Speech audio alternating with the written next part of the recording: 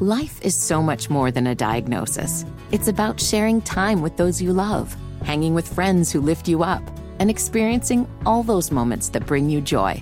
All hits, no skips. Learn more about Kisqali Ribociclib 200 milligrams at KISQALI.com and talk to your doctor to see if Kisqali is right for you. So long live singing to the oldies, jamming out to something new, and everything in between.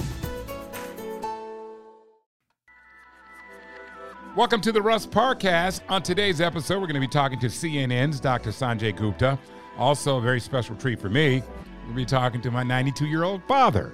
That's coming up. So let's get started, y'all. On the line right now, Dr. Sanjay Gupta. He's CNN's Emmy Award-winning chief medical correspondent and the most acclaimed podcast, Coronavirus Fact versus Fiction.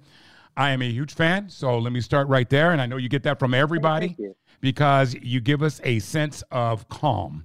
Whenever you come on, when I'm stressed out about information that I need, here comes Dr. Gupta. I'm going to feel better when he's done.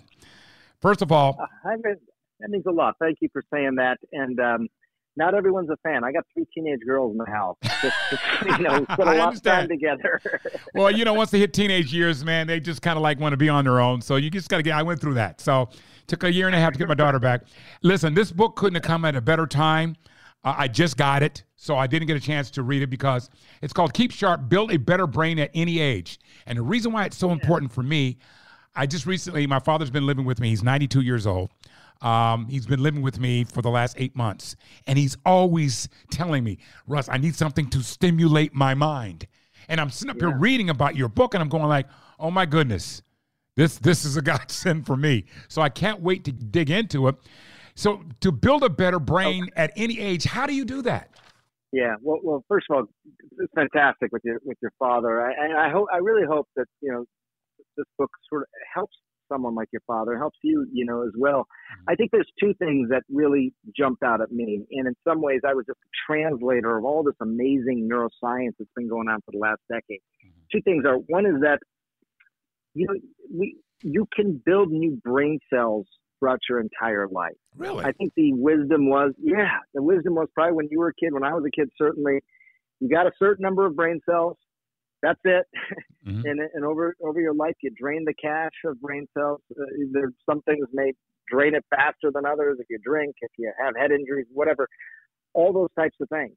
But what we've learned over the last decade and a half or so, is that you can build new brain cells, not just when you're a baby, building your brain, but throughout your entire life, even for your father who's 92 years old. And the second thing is that we've come up with all these new things that we've proven can actually make that happen, to stimulate your brain to actually build these new brain cells. And that's what's pretty remarkable. So your dad is absolutely right, stimulating activity. But I think the question has been, and this was a surprise, what, right? What, like puzzles and word puzzles and number puzzles and things like that. Those are great at sort of making the areas of your brain that you use a lot already work even better. That's great. But if you want to actually use parts of your brain that most of your life you've not really used, you've got to do different things. And it doesn't have to be like you got to go like learn a brand new language all of a sudden. This one neuroscientist said to me, it could be as simple as tonight. You tell your dad this tonight when you're eating dinner. If he's right-handed, try eating most of his meal using his left hand instead. Just use your non-dominant hand. Gotcha. What is happening there? You're starting to recruit areas of your brain that you just haven't used that much. And when you're like building new roads in your brain, and when you do that, first of all, it's fun and it's joyous, and you feel happy doing it because you just see things a little differently. Second of all, let's say he's having problems with certain areas of the brain that he's used a lot throughout his life. He's gotten that. Now he has new roads that he can bypass, the roads that have maybe become blocked or need construction. He can use these new roads that he's built to get to his destination within his brain. I'm using these as metaphors, obviously, right. but that really struck me. It's like the heart. If you get a blood vessel in your heart that's blocked, that's a problem. You could have a heart attack. But if you have 4 other blood vessels that can still get the blood to where it needs to go, that's really beneficial. You can start to think of neural pathways in the brain the same way, and you can think about it that way at any age. So this is fascinating to me because, yes, we were taught that you lose your brain cells as you get older. You know, my father has a tendency to start repeating stories over and over again, but he's pretty sharp for a 92-year-old guy. Are there supplements and vitamins and things like that that can help get that super brain? You know, I talk a lot about that in the book, and I think that these supplements are great if you have a specific deficiency, like a vitamin D deficiency or something like that. But the idea of taking those as some sort of brain, supercharger, I think is probably overblown. I know people don't like to hear that, but I'd say save your money on that. If there are certain foods, for example, the food that I think sort of rose to the top of the list, and trust me, this is after a year of like looking at all these compounds, trying to understand not only the compounds, but how do they actually work in the body. And I'll tell you two things simply. Berries kind of rose to the top of the list, really any kind of berries. Why?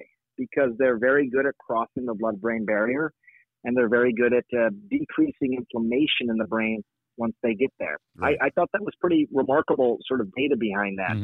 And the other thing, and this is more less about food, but they found that just simple movement is really critical for releasing a process that builds these new brain cells.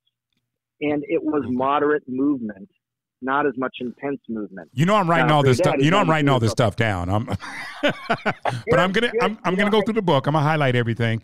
You know, one thing I got to ask you: a lot of elderly people are on lots of different medications.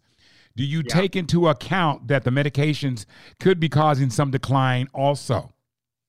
Yes, very much so. And again, some of this surprised me. There's common medications out there that actually do the exact opposite thing of what medications to try and slow down the rate of dementia.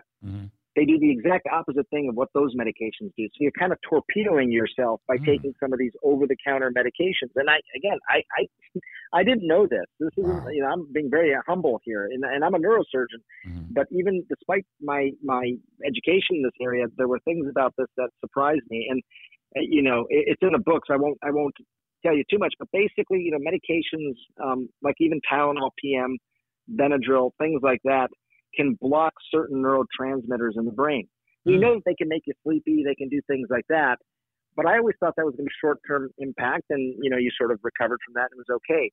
They can have much longer impact on overall neurochemical transmission in the brain. What about melatonin and things like that a lot of elderly people take? Melatonin wasn't as bad, as the things that were actually these acetylcholine inhibitors.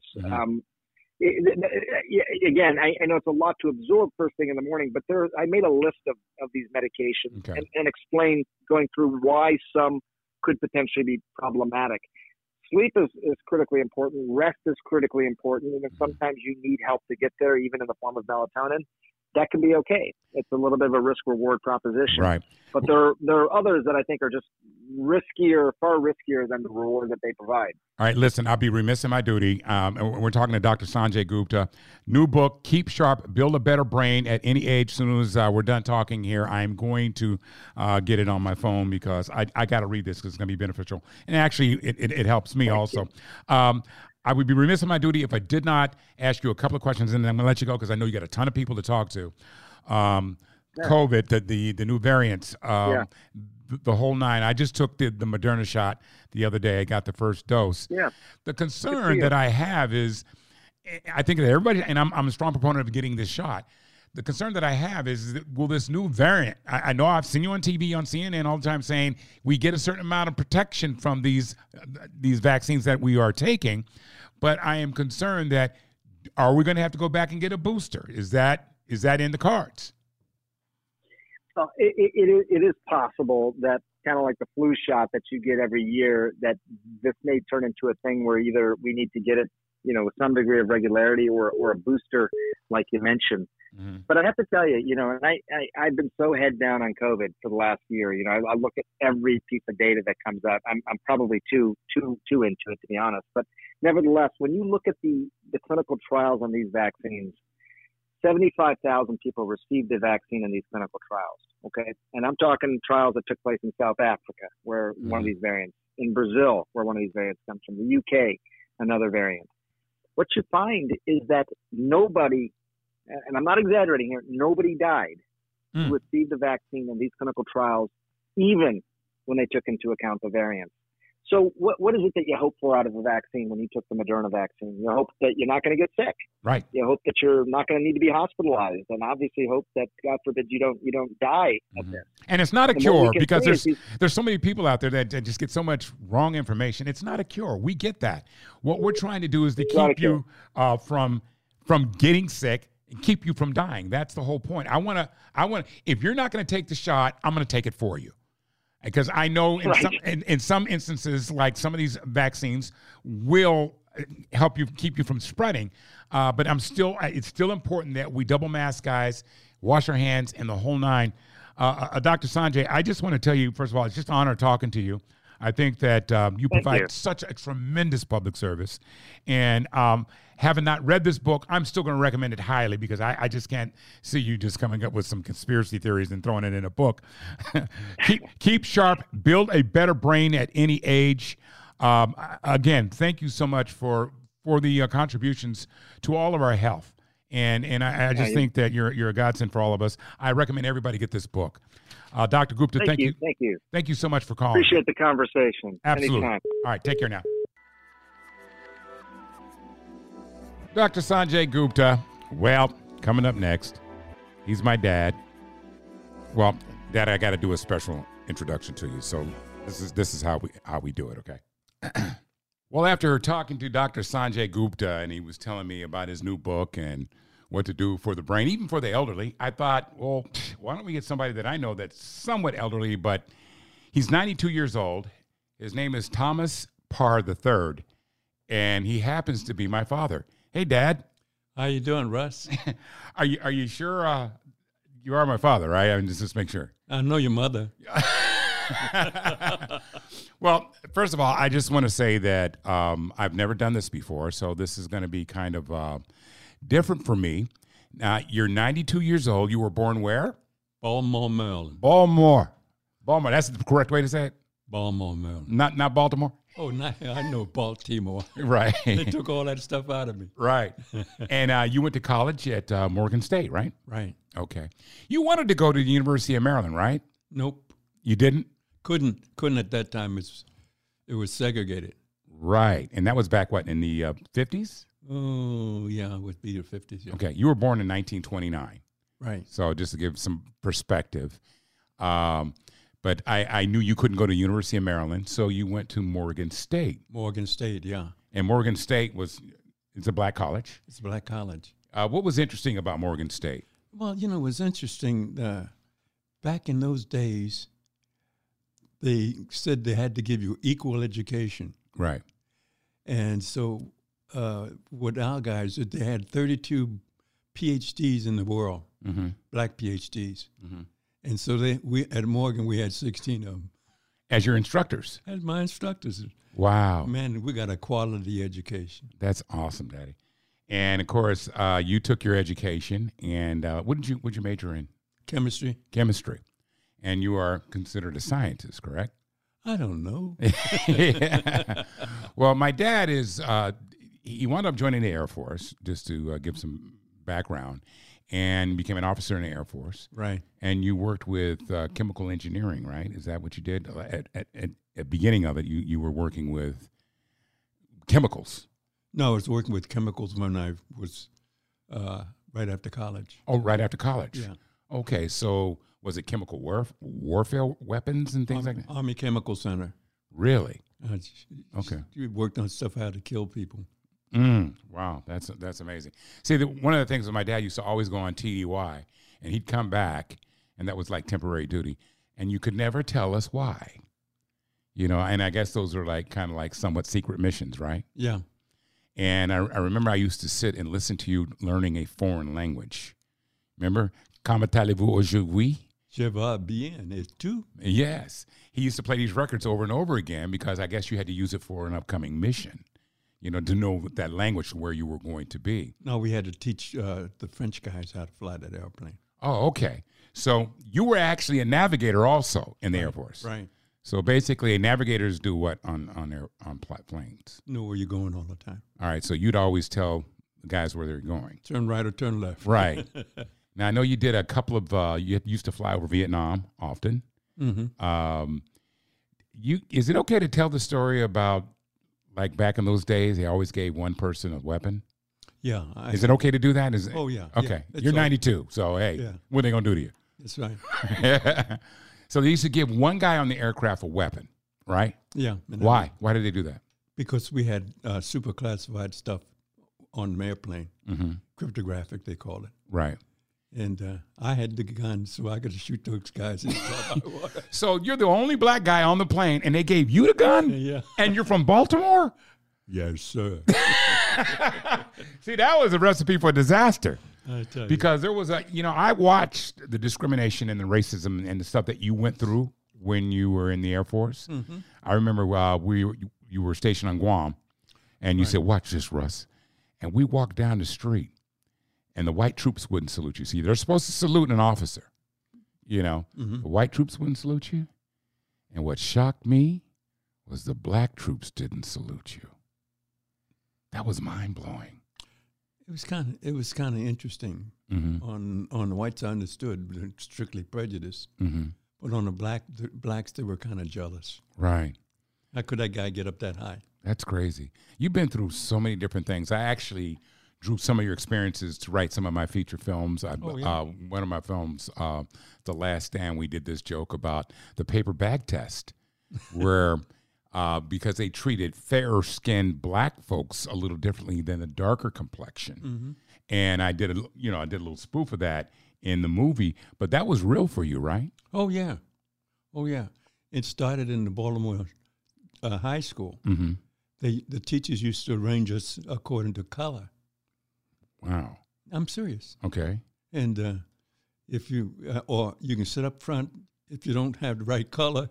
Your dad had to be a doctor or a lawyer. Really? Yeah. And so the darker you were, you had to sit further back in the classroom. That's right. So you just kind of landed right in the middle somewhere, right? Yeah, just about.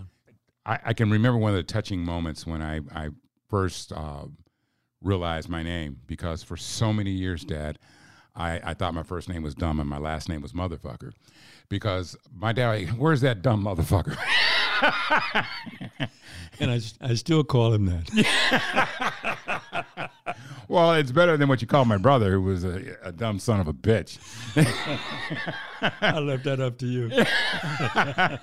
No, one thing about my dad is like, profanity was in our house. I mean, we could hear some cussing.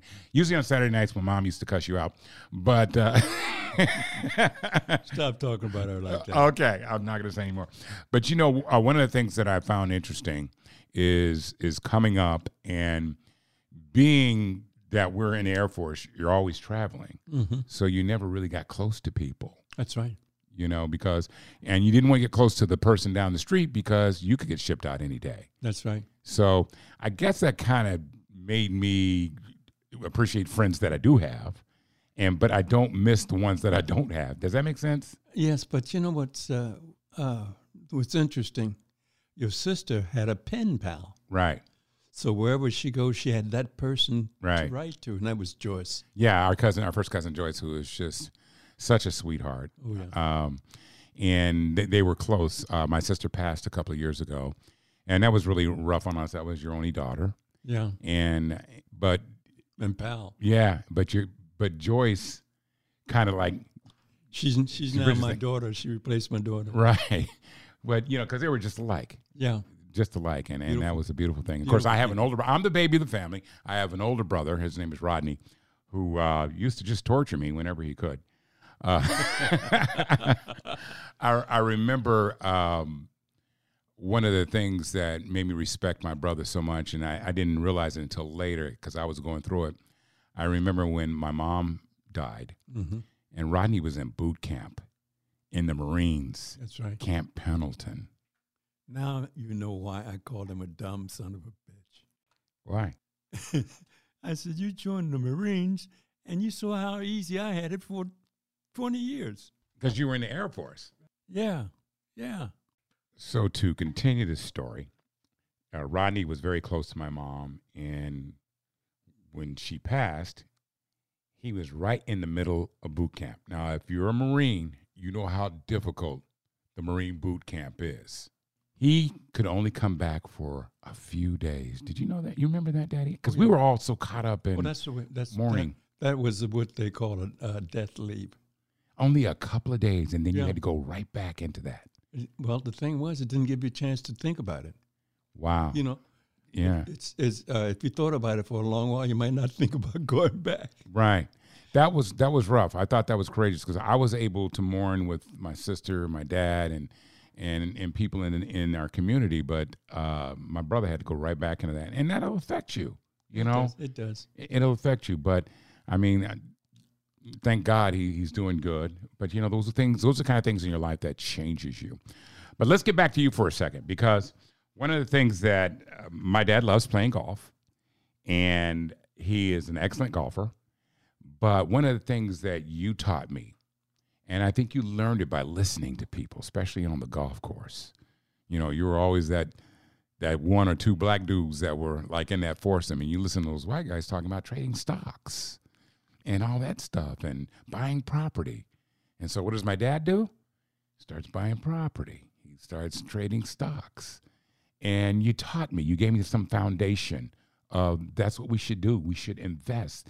These folks have been doing it for a long time. That's true. And we didn't know it. That's true. But it was interesting because they would go over their stock holdings, and I would pretend like I wasn't listening. Right. And I can remember I was in Springfield, Mass. I can remember buying my first stock in Springfield. Really? Yeah. And my dad retired at the age of 50. Yeah.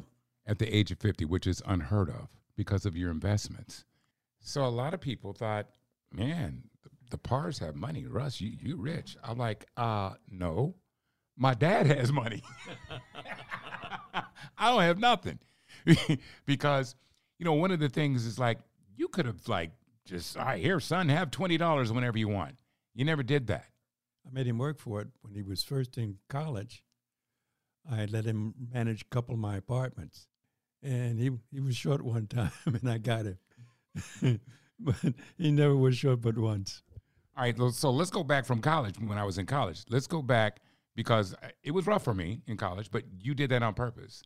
But I can go back to when me and Rodney were small, is if we wanted anything, a quarter or a dollar, we had to work for it.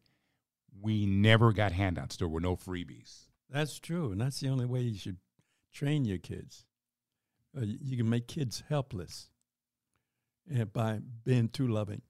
So what do you mean by that, Daddy? Sometimes you're so lovable with them that what happens, you tend to spoil them too much, and they don't have any real basis on how to face the world.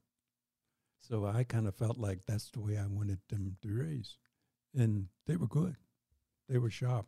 They being my brother, my sister, and me. Wow. Well, it wasn't a matter of like loving. I think it was just like you were trying to teach me the work ethic. Because Dad would come outside and he had this big old car, and he'd wax one little circle. And we're talking to Thomas Parr, my father. One little circle, and he'd put 5 coats of wax on that car. I think it was a big old Buick. And then he'd walk away. He said, I want the rest of the car to look just like that. My father did that to me, too. And me and Rodney, we were so pissed. And back in those days, we had a football field in the backyard, and we had one of those like push lawnmowers. We had to go out there. Everybody had a gas one. Now, my dad was cheap. You weren't going to get a gas one. No, that one out there, that one works out there. You guys go out there, you lazy son of a bitches. We were like, fuck it, we don't need that dollar that bad. That's the only way you're going to get it. I trained them well. Then, of course, Daddy, you retired from the Air Force. Tell the truth about why I'm retired. You want to tell the truth? Oh, yeah. Go ahead. I retired because I was what they call a fast burner. And I was a lieutenant colonel when I was about 16 years in the service. Mm-hmm. And then they called me in one day and says, hey, man, you didn't make your promotion. Well, I wasn't eligible for 2 years. Right. And I said, oh, I'm out of here. So they tipped you off. Oh, yeah. Like 2 years from now, you were eligible to get a promotion in 2 years, but they were telling you 2 years in advance. No, Russ. I had made the promotion. Oh. And they had redlined me. Because what they told me was, you didn't make your promotion. So redlining, that's what they did to a lot of the black troops? Yeah, if you beat your wife or had a couple of drinks, that would be something for them saying you can't handle yourself. Wow. So basically they redlined you. Yeah. See, one thing I will say is my father has a master's degree. You were a straight A student, pretty much. Mm-hmm. So you were actually absolutely brilliant, but there was a lot of racism in the armed forces. Mm-hmm. Still is, for that fact. And you had to endure that. And to get it from both ends, which is, I know we're kind of circling back around, but to get it from both ends, from our own people and the white people, it was tough. Oh, it was. You know? It was, but you got to live with it, and you learn how to read people. Right. You know, I can walk in a room and read the whole room. You know, you went and got the COVID shot a couple of weeks ago, and my dad's 92. And I know a lot of you are saying, oh, I'm not taking it and this and that and blah, blah, blah. But, you know, my dad was around for the Tuskegee experiment and all these other things. That didn't come into your mind when you said, I want to get a shot. No, the chemists came in mind. If they got a shot, I know it's well researched. Mm-hmm. And so being the chemist, I says, hey, that has to be good. Right. But a lot of people are thinking like, well, they're going to give us something different, you know, and that's the whole fear thing because of what happened with Tuskegee and women being made sterile and taking cells out of people's bodies, using us as lab rats, you know, but you being a scientist, you know, I went on your recommendation, you know, because after you started looking at it and listening to all the scientists, you're like, okay, they know what they're doing. And it's so wonderful that there was a sister that headed up, you know, the Moderna Project, you know, and pretty much gave us a pathway to try to fight our way out of this COVID pandemic. But Daddy, I wanted to have you on because Dr. Sanjay Gupta was telling me all these different things to do with you to keep you sharp. But everybody that's listening can tell, but my dad is very sharp because he knows how to get angry and call me a dumb motherfucker. I don't do that. You don't? No, I don't remember. Motherfucker. Daddy, all our relatives are listening to you. They're going, gosh, he's still an ass. Okay. You know, I love you. You're my best friend. Thank you. And, you know, I love that you're living with me. And it's an honor to be able to take care of you. Thank you. I really enjoyed it. Yeah, absolutely. All right. His name is Thomas Parr III. He happens to be my father. And no, he didn't call me a dumb motherfucker all the time, just most of the time. Thanks, Daddy. Okay. Well, that was a first for me, interviewing my father. I've never done that. I thought I would honor him by ranting about Black History Month. So it's about that time. Let's do it. Ladies and gentlemen, I gotta tell what I feel. Why even have Black History Month? I don't get it. I was talking to a young head the other day, and we were discussing Black History Month. At least I was. He didn't have a clue. It was frustrating. His ignorance was just beyond the pale. He didn't know our history. Didn't want to know. That's what I got from that conversation. He doesn't know the values of the sacrifices that people before us have made, like my father. All the discrimination and the racism he went through when he was in the armed forces. But you know whose fault that is? It's our fault. We've allowed these young heads to not value the sacrifices. Sacrifice to them is not being able to get the latest Jordans or the PlayStation. That's a sacrifice. I dare you. Ask a young head about Martin Luther King Jr. Some of them will tell you, yeah, that's the street in my neighborhood. That's crazy to me. You think the influx of white supremacy that we've been seeing on TV and the racism would be enough for them to want to know more? To understand that the people before them died and fought in the 40s and 50s and 60s so you can be afforded some of the freedoms that you have. It's a selfish generation of entitled youngheads that lack motivation. They think the only option is rapping or running a 4.340. Now, this is applicable to some of these young heads because some of them are up on it. But no more excuses. Well, they didn't teach us that in school. We have Google.